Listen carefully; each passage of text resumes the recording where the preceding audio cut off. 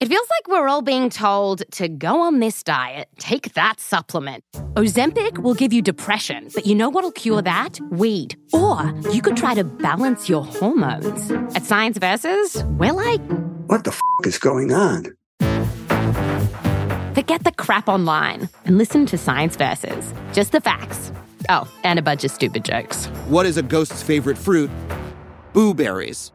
That's Science VS. New season out on Spotify soon. Due to the graphic nature of this couple's crimes, listener discretion is advised. This episode includes discussions of murder and sexual situations that some people may find offensive. We advise extreme caution for children under the age of 13. Colin's stomach was in a knot. He had to talk to Hazel, and she wasn't answering his calls. Was she avoiding him? He needed to hear her say the words, "It's time," before he went any further. He had to talk to her before his wife Leslie got home. Between calls to Hazel, he assembled the slide he and Leslie bought their son for his 2nd birthday. However, he was also constructing a murder weapon in his garage. Still worrying over Hazel, Colin cut a baby bottle in half. He attached the bottle to a hose as he went over his plan in his head. It would be simple, a double homicide staged as a suicide pact. But none of it could happen without Hazel, and she wasn't answering the phone. This can't be put off, Colin thought. He didn't want to lose his nerve. Finally, Colin's phone rang. It was Hazel. She was ready.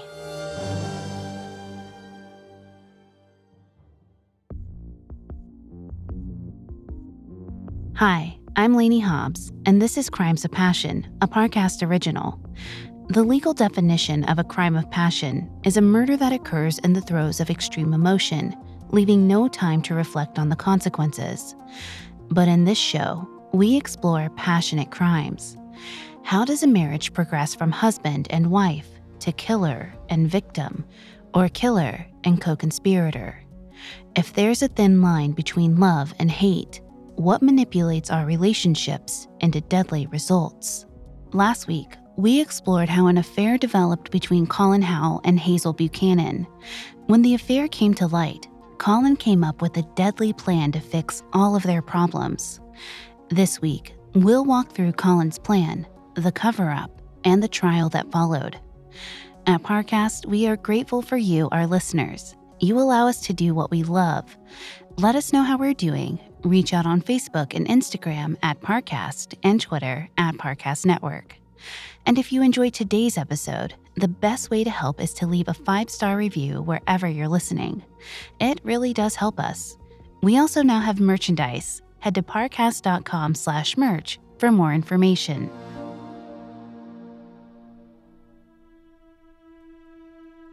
In November of 1990, Colin Howell, a 31-year-old dentist in Northern Ireland, was caught having an affair with a 27-year-old married preschool teacher named Hazel Buchanan.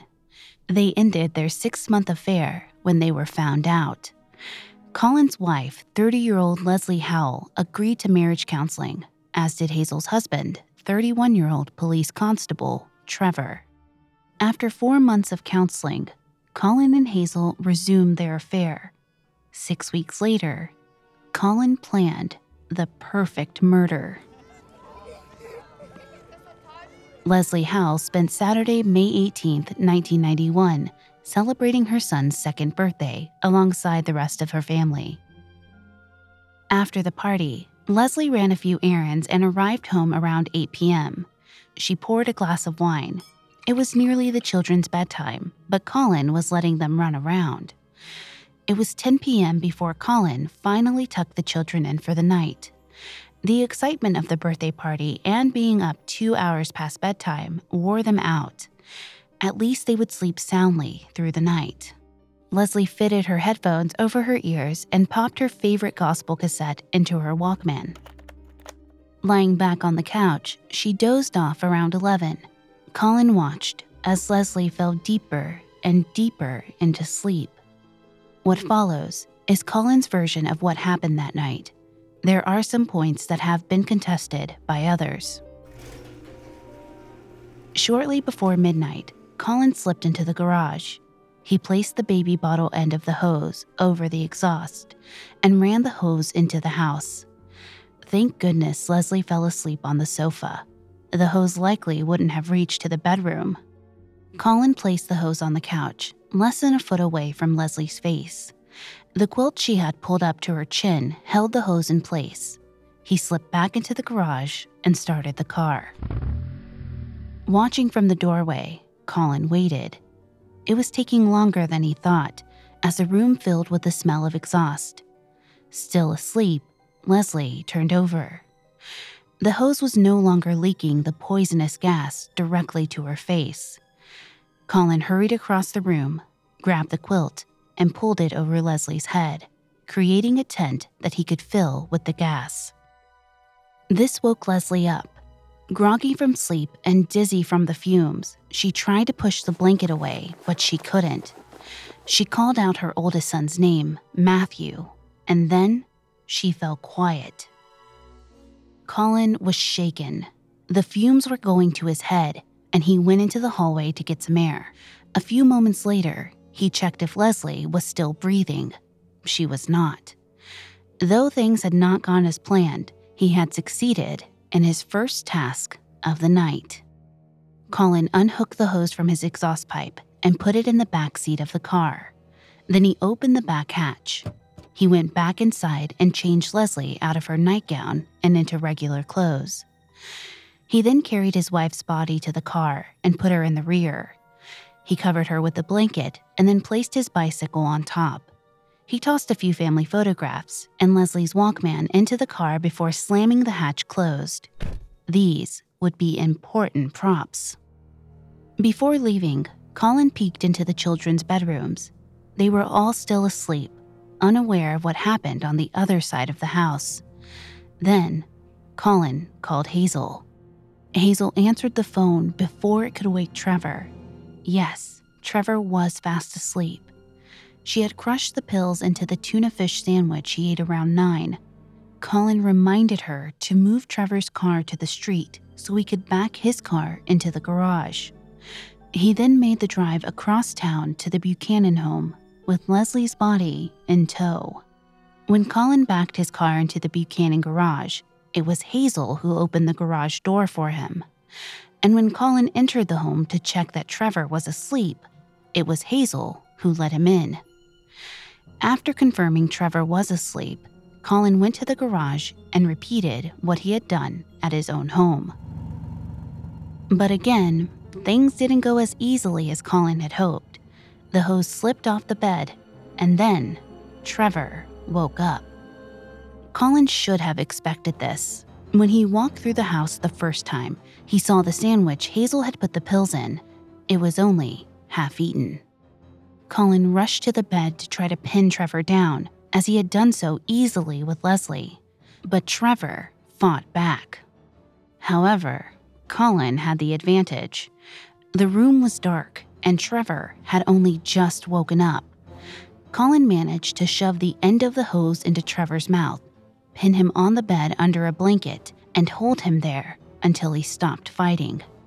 On his way back out to the garage to turn off the car, Colin noticed a small bump on his forehead. Trevor must have hit him during the scuffle. That wasn't in the plan, but Colin would adapt. He was smart. Certainly, he was smarter than the police officer he would tell his story to. He'd come up with something. After Colin dressed Trevor and moved his body to the car trunk next to Leslie, Hazel entered the bedroom for the first time. She had avoided the scene until Colin took Trevor out of the house. Hazel threw open the window to air out the room and then gathered the bedding to wash it. Colin told her to cut up the hose and burn the pieces in her fireplace. The next part of the plan wasn't so clear. All Colin knew was he had to drive somewhere isolated to stage the suicide. The beach along Castle Rock seemed like a good idea, but was it isolated enough? And how would he cover up all the signs he was there? Something as small as footprints leading away from the car could derail the entire thing. As he drove, it hit him. Leslie's father's house was in Castle Rock, and it was still empty since Harry's recent death. With one quick stop to stash his bicycle in tall grass, Colin headed to Harry's house. He drove the car into the garage and shut the door. He pulled Trevor's body from the trunk and put him behind the wheel. He laid Leslie flat in the rear of the car. He tried to put her in a natural-looking position with the family photographs around her. He put her headphones over her ears and hit play. He could hear the gospel music playing as he attached the hose to the exhaust and fed it into the car window. Then, he started the car. The only problem was Trevor's knee. His body was slumped low in the driver's seat, and his knee was resting in the hinge of the open door. When Colin tried to close it, he couldn't. The narrow garage gave him little room to maneuver, and daybreak was approaching. Every minute he spent at the scene was a minute closer to being seen. Just leave it, he thought. It was too risky to take the time to reposition Trevor. He took one last look before he left the garage and walked to the beach where he recovered his hidden bicycle. He hopped on and rode home. Thankfully, the children were still asleep and the smell of the exhaust had left the house. Around 5:30 a.m., he called Hazel to rehearse their stories. Then Colin took out the note he had been saving for such an occasion. It was a note Leslie had written during one of her low points. She never gave it to him, but he found it anyway. It wasn't a suicide note, but it was close enough. He put the note on the kitchen floor. And then Colin Howell sat down and waited to report his wife missing. Coming up, Colin and Hazel continue the cover-up of their spouses' murders. Now back to the story. Around 8 o'clock a.m. on May 19, 1991, 31-year-old Colin Howell called the police to report his wife Leslie missing. He told them that she was in a bad state when she left the house. Was there a report of an accident? The constable on the other line assured him there wasn't. Then Colin called the hospital and asked the same question. No one matching Leslie's description had been brought in. Colin next called church elder Jim Flanagan to tell him that Leslie was missing. Colin was stuck home with the children, so he couldn't go look for her. As he appeared to rack his brain over where she could be, he realized she had keys to her father's house. That must be where she went. Jim agreed to go check. Jim didn't see anything at the home that indicated Leslie was there, so he drove to Colin's house to discuss what to do next. Colin showed Jim the note he had found on the floor of the kitchen. It read, "Dear Colin, I'm just trying to go to sleep now. How long, I don't know. Thank you for your help over the past few days and for the good times in our marriage. I don't know what to say to you because I don't know how I feel, but I have seen that life goes on after a few weeks of pain. And let's face it, Colin, I am nothing in comparison to what you lost in the one you loved a while back. If I wake up in the morning, just let this be our secret. Leslie." Colin told Jim that he feared this was a suicide note. Jim left to go to church, and another church elder named Derek McCauley came to the house. Colin was agitated and confided in Derek that Trevor Buchanan had been to their house the night before. He and Trevor had a short physical altercation before Trevor left with Leslie. He pointed to the slight bump on his head as proof of the fight. Colin again remembered Leslie had keys to her father's house. He suggested Derek head there to look for Leslie. Derek entered the house at Castle Rock cautiously. He knew Trevor carried a gun, and he didn't know what he was walking into. But the house was empty. Derek went out the back door and crossed the yard to the garage. The door was locked, so he peered in the window. He could see the Howells' car in the garage, but it didn't look like anyone was behind the wheel. So it seemed Colin was right. Leslie had gone to her father's house, but she wasn't there now. When Derek arrived back at the Howell home, Colin was in disbelief. He had sent 2 people to the exact spot Leslie and Trevor were, and they both came back without having found them. But at least the car was spotted, so he had an excuse to push for a 3rd visit to the house. Jim Flanagan agreed to go back to the house for a more thorough search, and he took an off-duty police officer with him. This time, they would look top to bottom and assure the distraught Colin that Leslie was not at the house. When they forced open the garage door, they were hit by the smell of exhaust. The car engine was off, having run out of gas. They first noticed Trevor, slumped low behind the wheel. When they opened the hatchback of the car, they saw Leslie's body, lying peacefully as though she was asleep. Family photos were scattered near her, and she had headphones over her ears. The men notified the police and the pastor, who would inform Colin.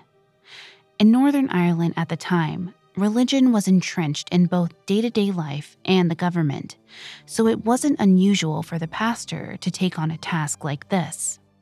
As Pastor Hansford told Colin that his wife had been found dead, he could hardly keep the shake out of his own voice. Colin, though, received the news stoically. Colin had seemed so distraught when Leslie was missing, but as he found out she was dead, he didn't even flinch. He must be in shock, they thought. Meanwhile, across town, Pastor Hansford's wife broke the news to Hazel. Hazel immediately buried her face in her hands, but when she finally looked up a minute later, her eyes were dry. The funerals for Leslie and Trevor were held 2 days after the murders. In those 2 days, Pastor Hansford, unaware the affair had been rekindled already, attempted to counsel both Hazel and Colin to stay away from each other. Little did he know, they already planned to stay away from each other for at least as long as it took for the investigation to steer away from them. The autopsy showed what Colin had planned, that Leslie and Trevor both died of carbon monoxide poisoning. Leslie had no injuries on her body to indicate she was forced into the back of the car, and the sedatives in her system were at therapeutic doses. Trevor had a few small abrasions and a cut on his lip. These were easily explained by Colin's story that he and Trevor had a scuffle the night before Trevor and Leslie were found. Investigators readily accepted Colin's explanation. The rest of the investigation is marked more by what wasn't done rather than what was done. For instance, the hose from the exhaust to the car was only loosely attached and there was a kink in the line. But the police didn't test to see if the hose could have filled the car with lethal levels of carbon monoxide in that position. No fingerprints or other forensic testing was done. Colin, who had a bump on his forehead, was not photographed. 6 weeks after the murders, Colin was sure their cover-up was a success. The police did catch him lying about the nature of his relationship with Hazel, but they still didn't seem to suspect a murder had taken place. Colin was at enough ease that he began seeing Hazel again in secret. But there was one last barrier to their freedom: the inquest. The inquest began on May 14, 1992, a year after the deaths. Colin was confident he could convince the inquest that Leslie and Trevor had committed suicide. He had convinced the police, after all. But Hazel wasn't so confident. She had been struggling to keep it together over the last year. She frequently dreamed of her dead husband. She was terrified she would be caught, and her children left without any parents. Colin testified before the inquest with the story he had prepared, and his confidence carried him through. Hazel shook as she testified, but she stuck to her story. She last heard her husband talking to Leslie in their living room around 3 or 4 in the morning. She never saw her husband alive again. Colin's confidence was founded. When the inquest ended, the deaths were ruled suicides. no more investigation would be done. With the police investigation out of the way, Colin was eager to turn the page on his marriage to Leslie. His children were 6, 4, 2, and 8 months when their mother died, and Colin wanted Hazel to take Leslie's place. The first task was to help the kids forget Leslie. He took down pictures of her. If he overheard the children talking about her, he would stop them. The sooner they forgot about their mother, the sooner they could move on with Hazel, like he had. This disregard for his children's feelings over the loss of their mother is in line with Colin's later diagnosis of narcissistic personality disorder. A key characteristic of this disorder is a lack of emotional empathy. Unless prompted to try to imagine things from someone else's perspective, narcissists do not see other people's feelings as valid. In his head, Colin's children should move on because he moved on. But Hazel continued to struggle with the guilt over taking Trevor away from their children. The guilt was particularly unbearable after she and Colin had sex, worse than when Trevor was alive and she was cheating on him. She wanted to stop sleeping with Colin entirely, but that was easier said than done. With her permission, Colin began sedating Hazel before sex. This way, she could relax and forget her guilt. It worked. In fact, sometimes she barely remembered the sex at all. 3 years after the murders in 1994, Colin was eager to finally marry Hazel. She had put him off a number of times before. It was too soon after Trevor's death. She wasn't ready. But after 3 years, Colin felt enough time had passed. He began looking at dental practices that were for sale in Scotland. They could move away from Northern Ireland and start over where no one knew their past. Hazel continued to resist. She would lose her widow's pension from the police. And what about blending the families? Mothering 2 children was hard enough. How was she going to manage Colin's 4 little kids on top of that?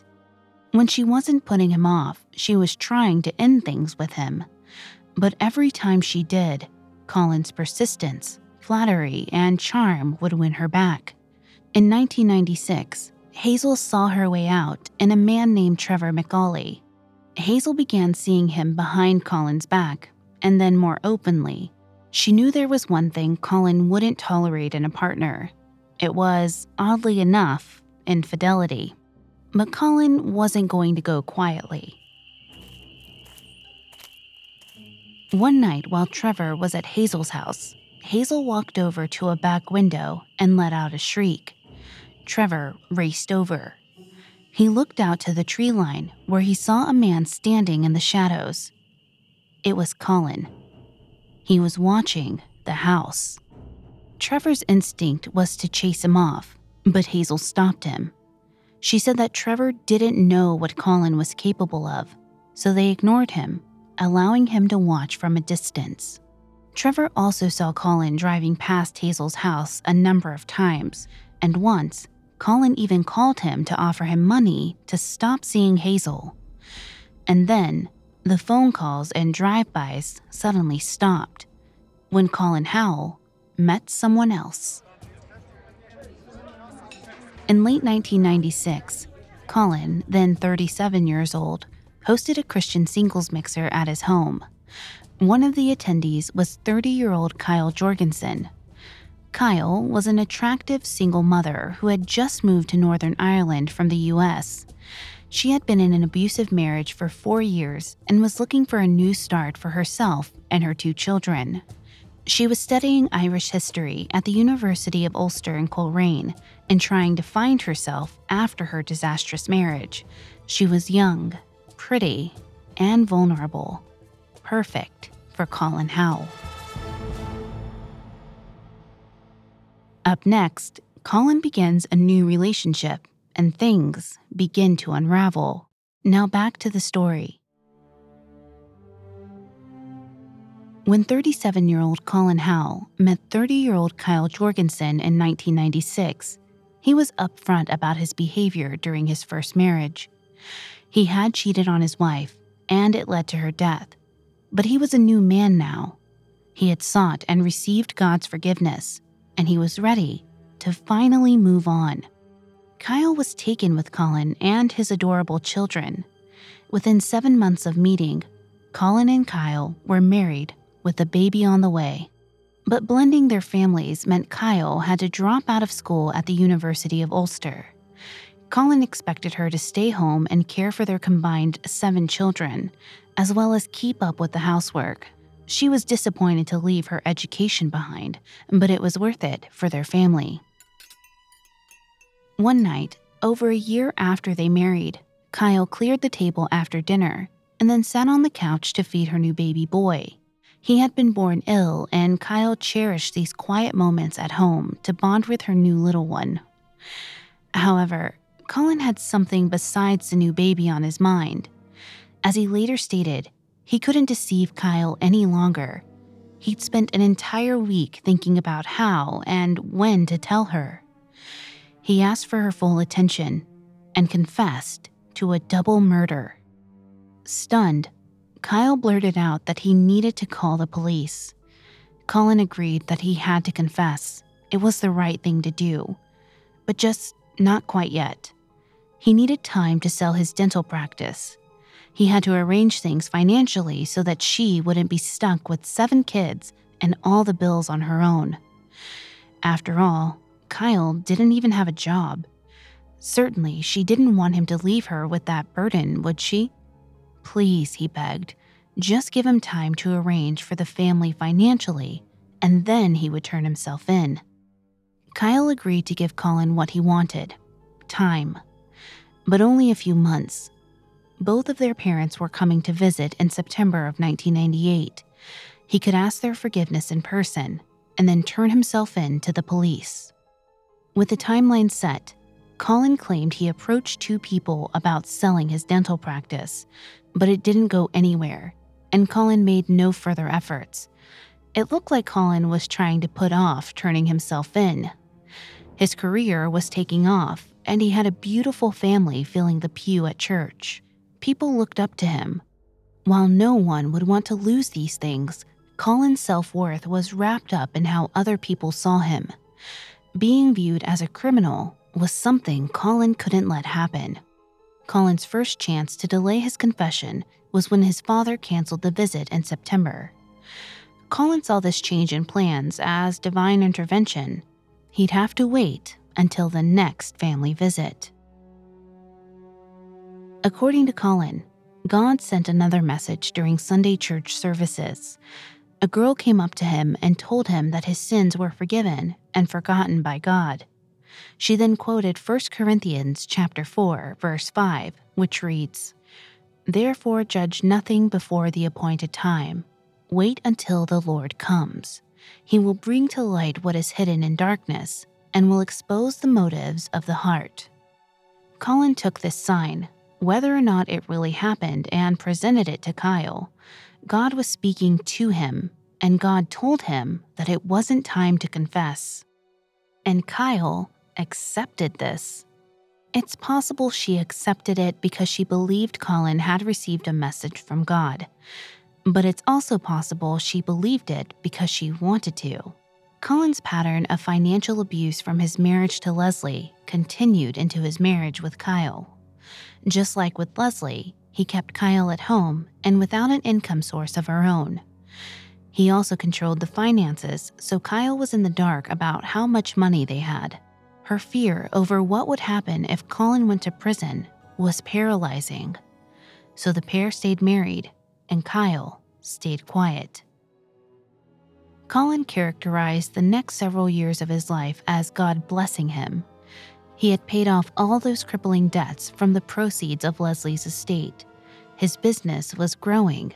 He was being featured in magazines for his cosmetic dental work, claiming to have worked on Queen Rania of Jordan.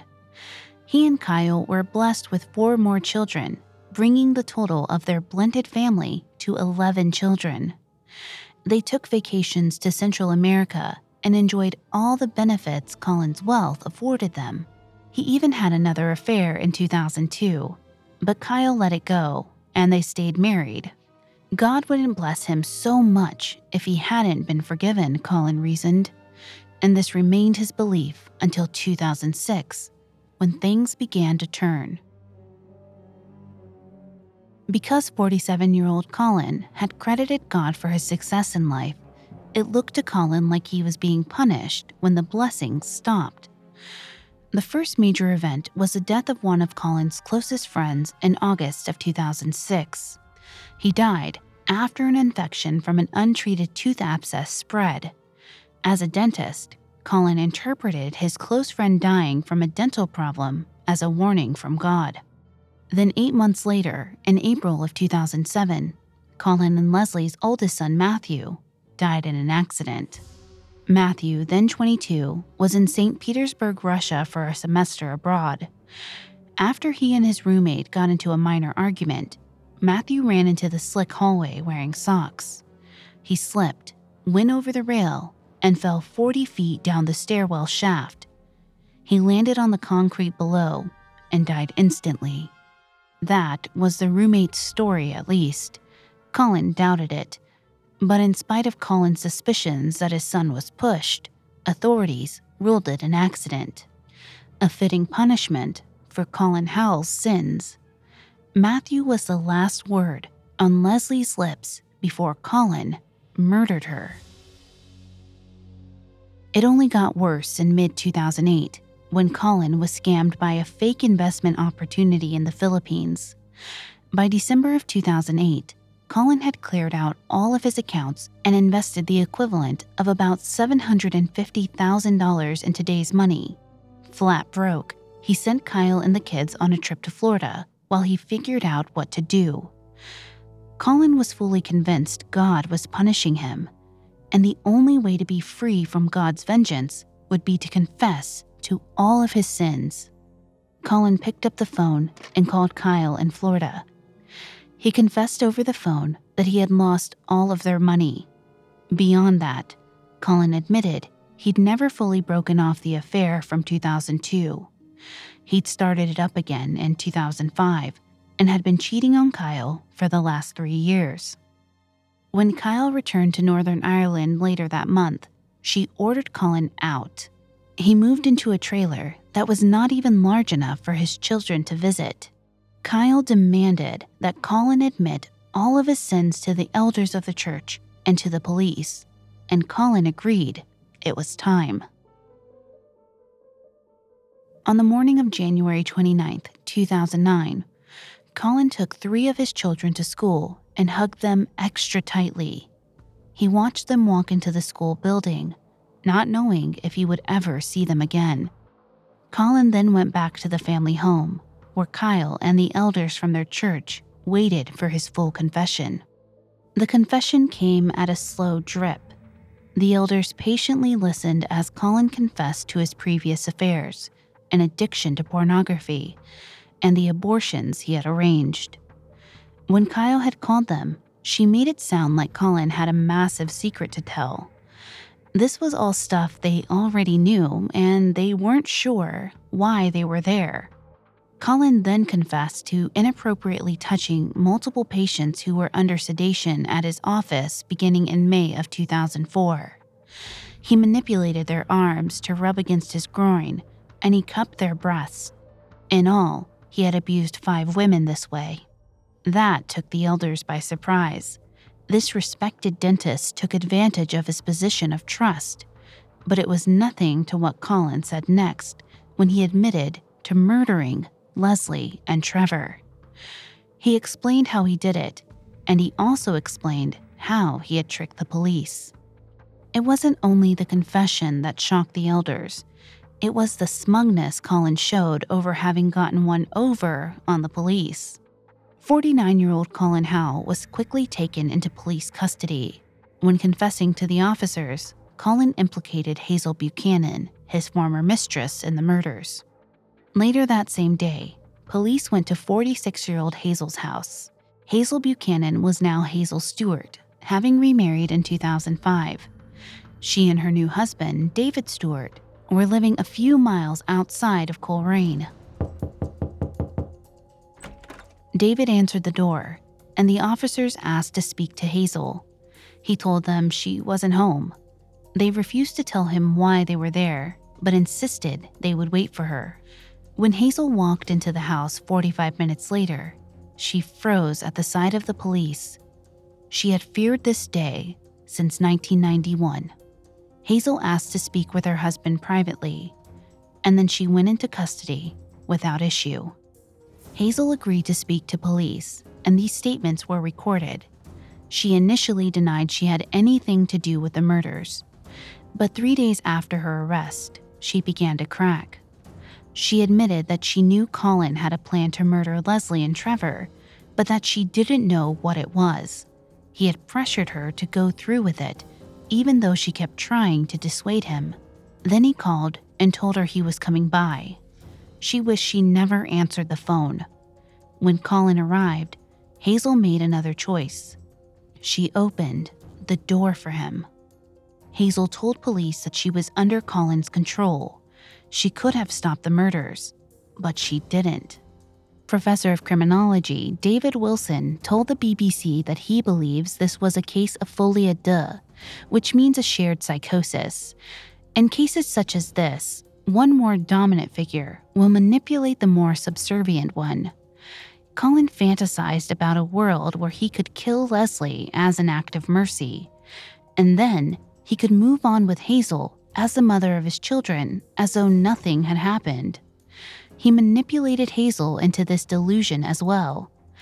Under Colin's spell, Hazel acted in a way she never would have on her own. Hazel was charged with 2 counts of first-degree murder and pleaded not guilty. Colin pleaded not guilty as well, but while Hazel was heading to trial, Colin was hoping a mental health evaluation could lead to a lesser charge like manslaughter. In May of 2009, about 4 months after his arrest, Colin was found in his cell holding his head in his hands and rocking back and forth. He had just received notice that Kyle had taken their 5 children and returned to the United States. She was divorcing him. Colin was shocked and despondent. Kyle insisted he confess and go to jail, and that's what he did. She was supposed to stand by him. She was supposed to forgive him. Worried about his deteriorating mental state, the prison moved him to the hospital and labeled him a suicide risk. Colin hardly slept, and he was agitated. He claimed he was being followed and harassed while in prison. His paranoia was off the charts. During this mental breakdown, psychologist Dr. Helen Harbinson met with Colin. She wrote in her report that he believed he had an important mission, and God was attempting to destroy him because people thought his destruction would save the world. He wasn't sure if he was Noah and meant to save a few, or Moses and meant to save many. Either way, he was being sacrificed by God. Dr. Harbinson wrote that Colin's belief he was being persecuted was rooted in his belief that he was exceptional and important. He was not fit for any further questioning by police at that time due to this psychotic break. But then, a month later, when Dr. Harbinson met with Colin again, she found him more focused and less paranoid. It was as though he had had a miraculous recovery. As it turned out, Colin's psychotic break was largely exaggerated. He was dealing with mental health issues, but he thought if he made them bigger and more dramatic, he could mount a psychiatric defense. His recovery was just him deciding not to go through with this tactic. Colin did still hold the sincere belief that God was punishing him for his sins through the loss of his friend, his son, his fortune, and now his second wife and younger children. He claimed his motive for confessing was to stop the punishment. But Professor of Criminology David Wilson told the BBC that he believed Colin's reasons were more manipulative than that. Colin was living in a trailer, completely broke, and on the verge of losing his marriage. Going to jail freed him from dealing with the fallout of all of that. From Colin's reaction to Kyle divorcing him, we see that he truly expected the confession to save his marriage. In all, 3 psychologists examined Colin Howell. All three agreed he had narcissistic personality disorder with occasional mental disturbance. Even Colin's deeply held religious beliefs could have stemmed not from faith, but because the church met his needs for attention and control. Colin lived a fantasy life where he was honored and even revered by women, church elders, and patients. He believed himself to be exceptional, and that led him to take chances that other people never would imagine they could get away with, such as staging a suicide scene. A personality disorder is not grounds for a psychiatric defense, so in November 2010, Colin pleaded guilty to both murders. The 51-year-old received a life sentence without the possibility of parole for 21 years. This plea came just in time, too. Hazel Buchanan Stewart's trial was set to start in just 3 months, and Colin Howell was the star witness. On February 7, 2011, the jury was sworn in at Coleraine Crown Court for the trial of Hazel Stewart. It was a spectacle. People waited outside the courthouse for upwards of 2 hours, just hoping to get a seat at the trial. Hazel's children were in attendance to support her. While they struggled with their mother's knowledge of their father's murder, they believed Colin was the sole guilty party. The prosecution's star witness, Colin Howell, took the stand against his former lover on February 14, 2011, Valentine's Day. Colin provided graphic details of their relationship, including the information about drugging Hazel to have guilt-free sex with her. He said he hoped to avoid making all of this public when he pleaded guilty, but since Hazel was choosing to have a trial, he had no choice but to testify honestly. In their 12-hour cross-examination of Colin Howell, the defense tried to paint Hazel as naive and vulnerable. They confronted Colin with Hazel's accusations that he threatened her and her children if she didn't help him. Colin denied this. Hazel had helped him because she wanted to. She wanted her husband dead. Hazel's attorney pushed back that the real motive was money. Colin was able to pay off a lot of debt with the money he inherited from Leslie's estate. It was no coincidence that Colin planned the murder of his wife days after her father had died and left her a large inheritance. The defense accused Colin of testifying to get revenge on Hazel for leaving him all those years ago, but Colin stood firm through the entire cross-examination. Hazel did not take the stand in her own defense. The police interview tapes were played, and those spoke for her. The jury heard Hazel admit to police that she knew Colin was there to kill Trevor and that she did nothing to stop him.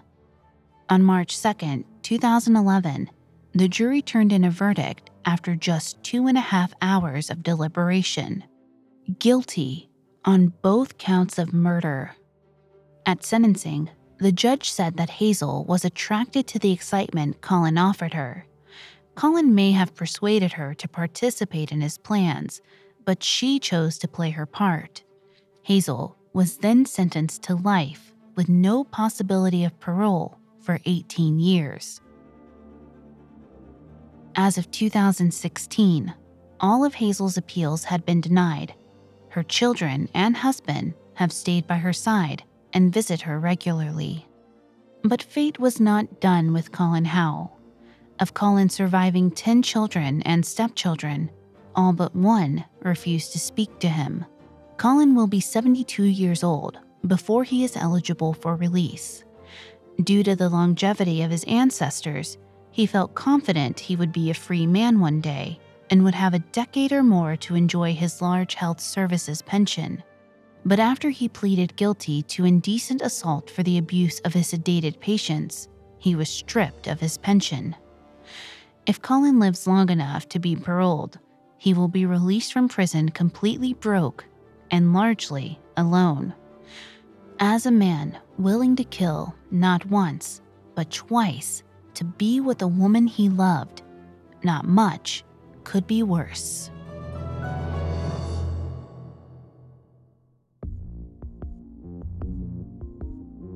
If If you're interested in learning more about Colin Howell and Hazel Buchanan, among the many sources used for these episodes, we found Derek Henderson's book, Let This Be Our Secret, extremely helpful to our research. Thanks again for tuning in to Crimes of Passion. We'll be back Wednesday with another episode. You can find more episodes of Crimes of Passion, as well as all of Parcast's other shows, on Spotify or anywhere you listen to podcasts. Several of you have asked how to help us. If you enjoy the show, the best way to help is to leave a 5-star review. Don't forget to follow us on Facebook and Instagram at Parcast and Twitter at Parcast Network. We'll see you next time when true love meets true crime. Crimes of Passion was created by Max Cutler, is a production of Cutler Media, and is part of the Parcast Network. It is produced by Max and Ron Cutler, with sound design by Michael Langsner. Production assistance by Ron Shapiro and Paul Mahler. Additional production assistance by Maggie Admire and Carly Madden. Crimes of Passion is written by Charlie Worrell. I'm Lainey Hobbs.